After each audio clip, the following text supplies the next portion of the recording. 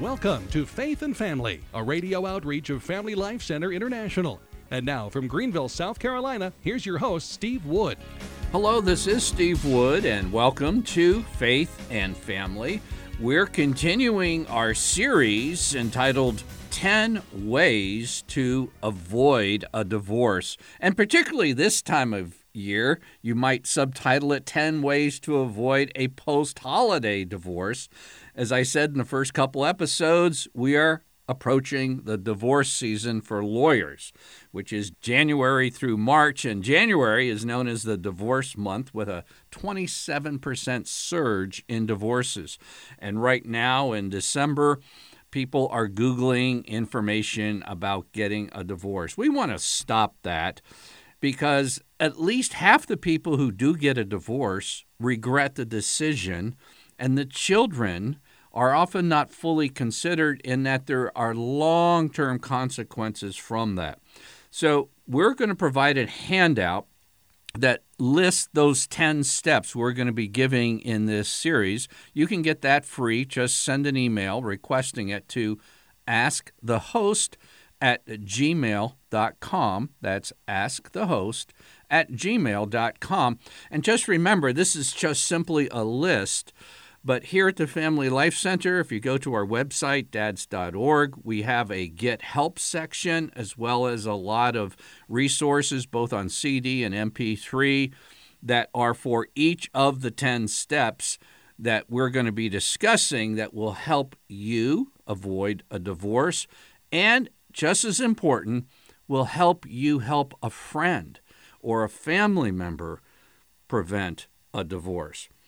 Today we're going to talk about something that you usually don't hear about when you talk about preventing divorce or strengthening marriage, and it's simply this: conversion or a faith awakening. Now let me describe why this is so necessary. One of the chief problems in marriage is that you have a joining of two wills, and marriage problems erupt when there's a conflict between the two wills. You have two choices. If you're a guy, you would say, my will versus her will. If you're a wife, it's my will versus his will. And if that's the way the marriage goes, there's going to be endless, and I mean endless, marital conflicts as a result. So what does the faith offer for this root of marital conflict? And it's this: Christianity offers a new center for your marriage that becomes the primary point of unity. It's no longer my will versus her will or my will versus his will, but it's thy will be done. Not my will be done, but thy will be done. And that God's will becomes the heart of a marriage. No, we're not perfect. No one is perfect in this life. But as Christian spouses grow in their faith and conformity to the will of God, they draw nearer to each other, and you eliminate the prime cause of the conflict of the wills. And we discover unity that's in Christ, and otherwise it's a fruitless pursuit. Let me just tell you, if you're newly married, if you've been married a while, you know this. It's not new news. But it's a fruitless pursuit to try to get your spouse to conform to your will. Okay? That's not a winning game plan. The winning game plan is for both of you to conform to Christ's will. Well, what if my spouse isn't willing? We're going to be talking about some of that. But all this starts with you. Not with your spouse, with you. Start conforming increasingly your will to Christ's will. And we see what God will do as a result of that. But I'm going to come back to conversion. And by conversion, for a Catholic baptized in infancy, you could almost term that a faith awakening. Now, if you were baptized as a baby, you were saved. You were definitively placed within the new covenant in a saving union with Jesus, and you received a remission of all sin, original and personal, although there's not much personal sin for an infant. But here's where things get a bit tricky with infant baptism. When you were a baby, you didn't embrace this gift of grace with your own will. And that's okay, because God doesn't expect you, when you're an infant, to have a mature, conscious surrender of your will to His. But, and this is a very big but, and it's often missing in spiritual formation, but God expects that if you were given this great gift in infancy, that as you grow and mature in your understanding, and then your will becomes more independent as a person, you surrender that will to God in a very self-conscious decision. And that's what we call faith. Really, faith is putting your trust in God, trust in His loving grace for you, and trust in His will that it's the ultimate good for you. Now, I don't know if you're aware of this, but I'm speaking now as a former Protestant pastor. One of the big beefs that Protestant evangelicals and fundamentalists have with mainline Protestants who baptize babies, there's only one or two evangelical denominations that baptize babies, and with Catholics and Orthodox who all baptize babies, it's right here. Because they see that if you baptize a baby, obviously a baby can't make this concrete surrender of a will, so they assume that, for instance, the Catholic faith teaches that you don't need to do that. It was all done for you as a baby. Well, see, there's a truth and an error here. The truth is it was all done for you as a baby, but as you grow, you give expression to that through a conversion experience, a surrender of your will, a faith awakening. There's several ways and words you can describe it as. But too often, they look, say, at a Catholic who is, depending on what happened in their infant baptism, they never grown up since then, and they say there's something wrong with that. Well, that's not true Catholicism, because what I'm going to share with you, this is a paragraph that's so incredibly important. In fact, you could almost say the next book I'm writing is framed around this paragraph. It comes from St. John Paul II in his apostolic exhortation entitled On Catechesis in Our Time. It's section 19. Now, this catechesis in our time is particularly talking about children and youth, but believe me, please believe me, this applies to adults every much as it does to youth, because this isn't being done for youth. So guess what happens if youth grow up without what John Paul II is describing here? They go right into adulthood. They go right into marriage. And this is one of the fundamental things lacking in the Christian life. You'd say, Christian life isn't making any difference in my marriage. Well, listen. Catechetical practice must allow for the fact that the initial evangelization has often not taken place. A certain number of children baptized in infancy, and he's being so modest and gracious and charitable here, a certain number, a huge mammoth number, that's just my PS, of large number of children baptized in infancy come for catechesis in the parish without receiving any other initiation into the faith, and still without any explicit personal attachment to Jesus Christ. And again, this is one of the ways you define a conversion experience as a Catholic baptized in infancy. You could call it a faith awakening, or as John Paul II calls it, a personal attachment to Christ. A large number, I would say the vast majority of young people come to catechesis without this. And he says this is very important. They only have the capacity to believe placed within them by baptism and the presence of the Holy Spirit. Solution: This means that catechesis must often concern itself not only with nourishing and teaching the faith, but also with arousing it unceasingly with the help of grace, with opening the heart, with converting, and with preparing total adherence to Jesus Christ on the part of those who are still on the threshold of faith. This concern will in part decide the tone, the language, and the method of catechesis. There's a lot of parents listening to me right now. They have older teens or young adults who have been given every opportunity of a great faith-filled family atmosphere, efforts to find solid parish, solid catechesis, Catholic education. Their children walk away from the faith. And the reason they can walk away from the faith, the reason all that education doesn't stick, and so many today are mystified, and if you're a younger parent, listen to me right now. Don't go through the years with regrets. There needs to be, in children baptized, what St. John Paul II calls an explicit, personal attachment to Christ.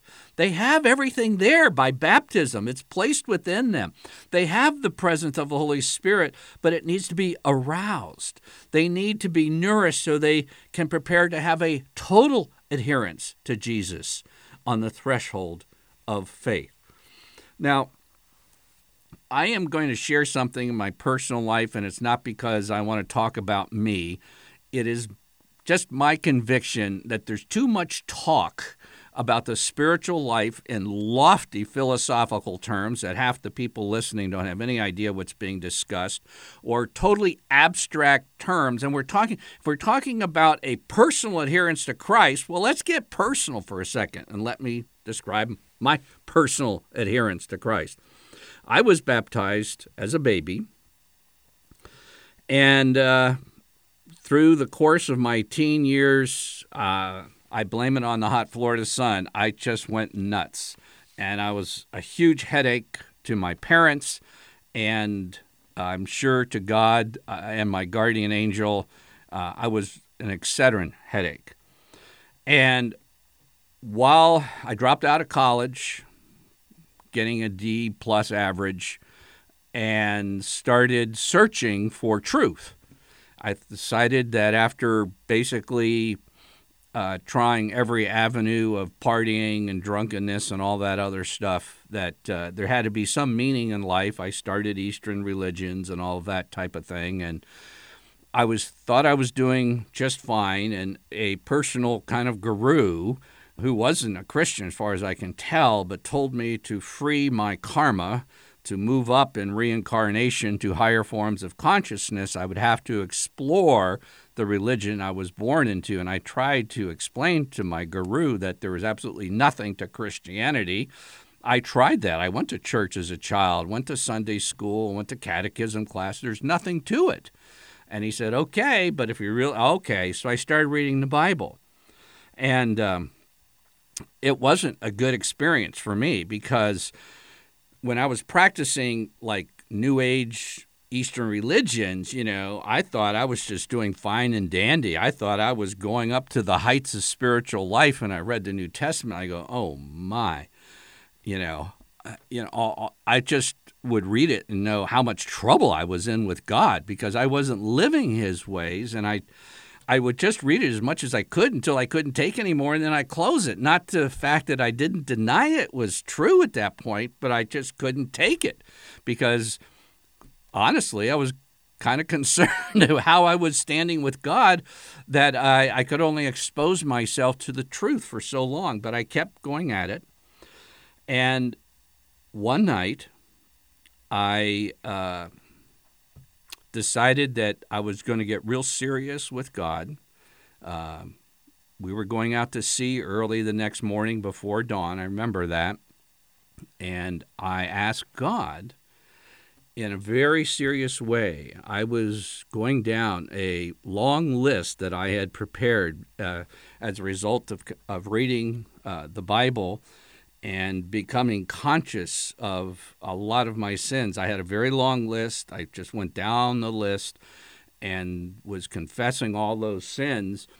And then I got towards the end, and, a lot of men can relate to what I'm saying right now.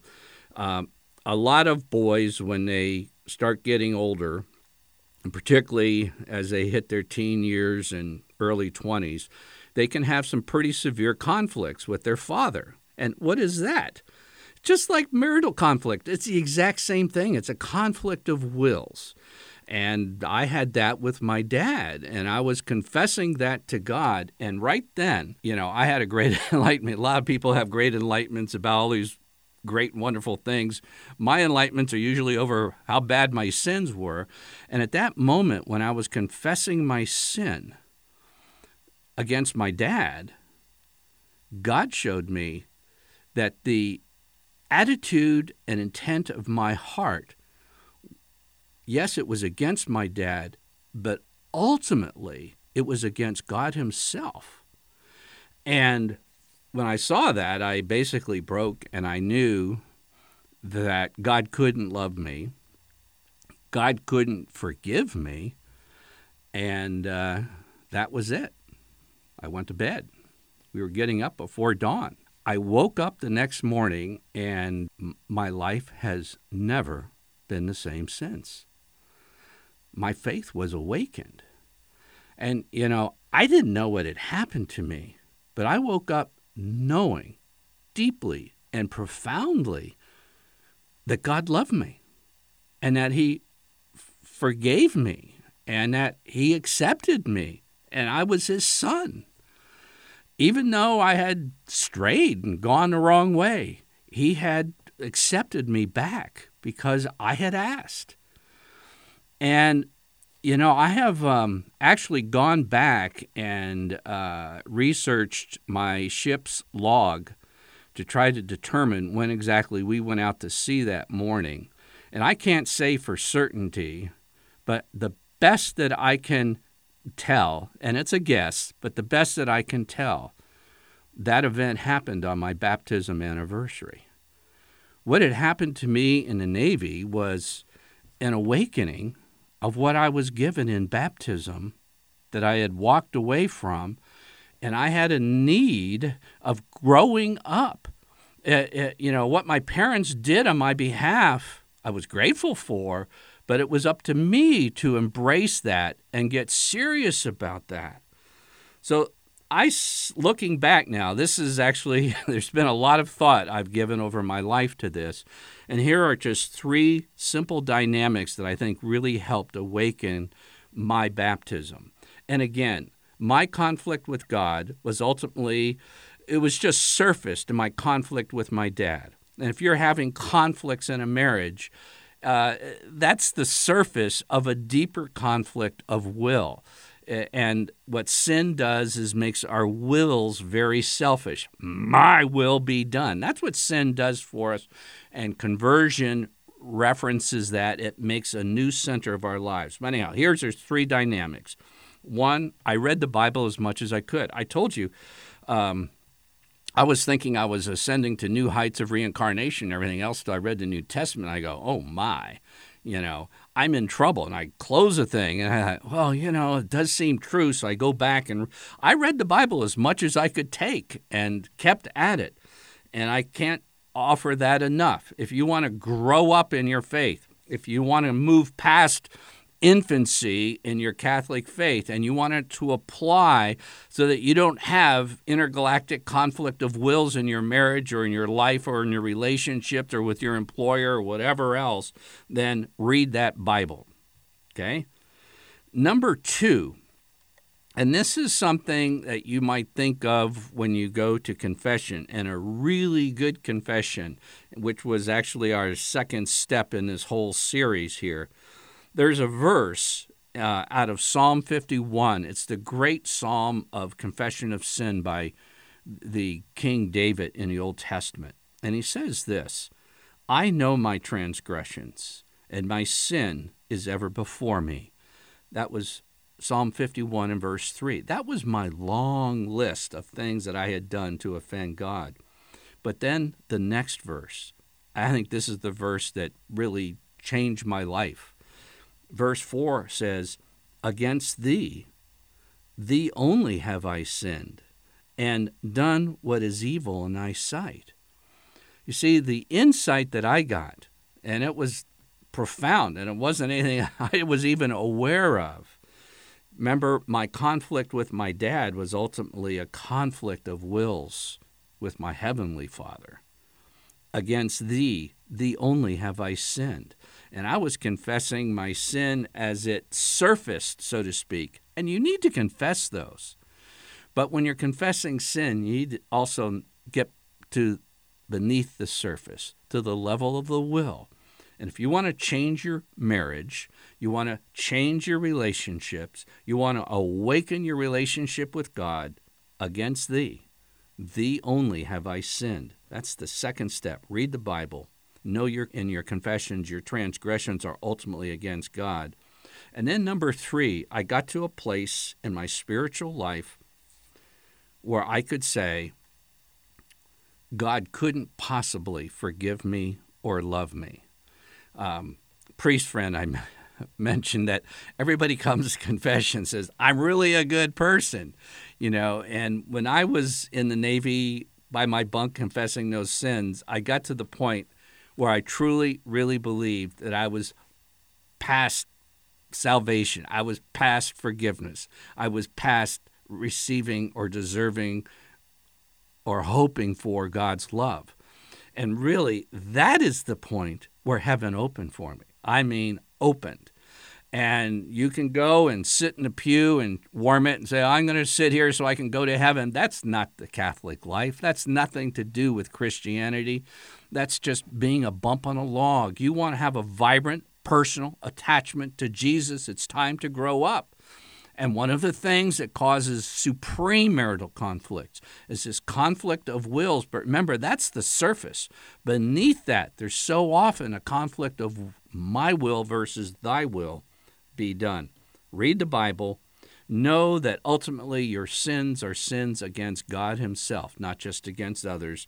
And then 3, get to the point where you don't justify yourself. I'm not acceptable to God because I do this or that. Forgive me, Jesus. I don't deserve your love, but I'm asking for it. And that's called faith.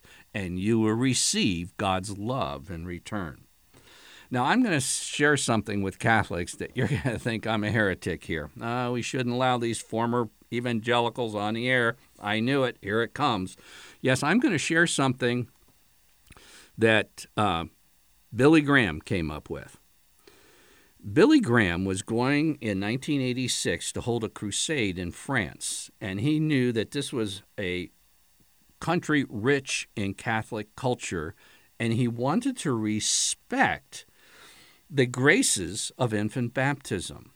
So during a meeting with Pope John Paul II, Billy Graham ran by Pope John Paul II how he would frame an altar call. And the altar call from Billy Graham was a call to faith awakening, a conversion experience, a personal attachment with Christ, however you define it. But you see, these things are the things that change your life. Personally, I don't think I would have been married for 40 years, and I really mean this, if it wasn't for that experience in the Navy, that faith awakening. It changed me. It gave me a new center of my life.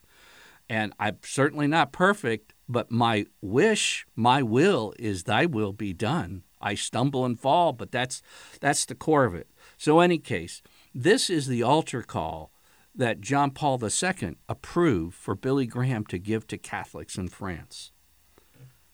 Maybe you were baptized as an infant, but you feel like you've lost touch with those vows that were made long ago. Come forward and claim those baptism vows as your own. How beautiful is that? In other words, it's not, quote, getting saved in a Protestant sense that because you're infant baptized, you don't believe exactly like the evangelical preacher says you're not a Christian. That's false. You are saved, you're in covenant. Your original sin is totally removed through infant baptism. But it's like not a bad bomb, but a wonderful bomb ready to explode. But God is waiting for you to own it. Make it your own. I know one priest in the United States that every Christmas and Easter, he takes 5 minutes and gives an opportunity for his parish to hear an altar call like Billy Graham gave in France. And that's Father Larry Richards. He was converted under Billy Graham. And why do you think so many Catholics were, quote, converted under Billy Graham? Well, it wasn't really Billy Graham's theology, and I love Billy Graham, but it wasn't his theology. It wasn't his Protestant background. You know what it really was? It was just calling Christians to wake up and embrace their faith, exactly what Pope John Paul II called folks to. So a conversion experience is what we are looking for. And here's what Pope Benedict said about faith. It's not a matter of believing certain things are true. You're not a fact gatherer about religion. That's not what makes a vibrant Christian and a centered will that can change your marriage. It's above all a personal relationship with Jesus Christ. It's an encounter that gives new energy to the whole of our existence. It will give new energy to your marriage. So I'd like to close off today's broadcast with a prayer that Billy Graham challenged the Catholics in France with. And you can pray along with me. Jesus, I was given the grace of baptism as an infant. I feel like I may have lost touch with those vows that were made long ago. Lord, I come to you now, claiming those baptism vows as my own. Fill my heart with the presence of your Holy Spirit. Amen. I'm Steve Wood, your host, and you've been listening to episode 218 of Faith and Family. Faith and Family is a radio outreach of Family Life Center International. Visit us online at dads.org to order copies of Faith and Family broadcasts and to learn more about Catholic family life.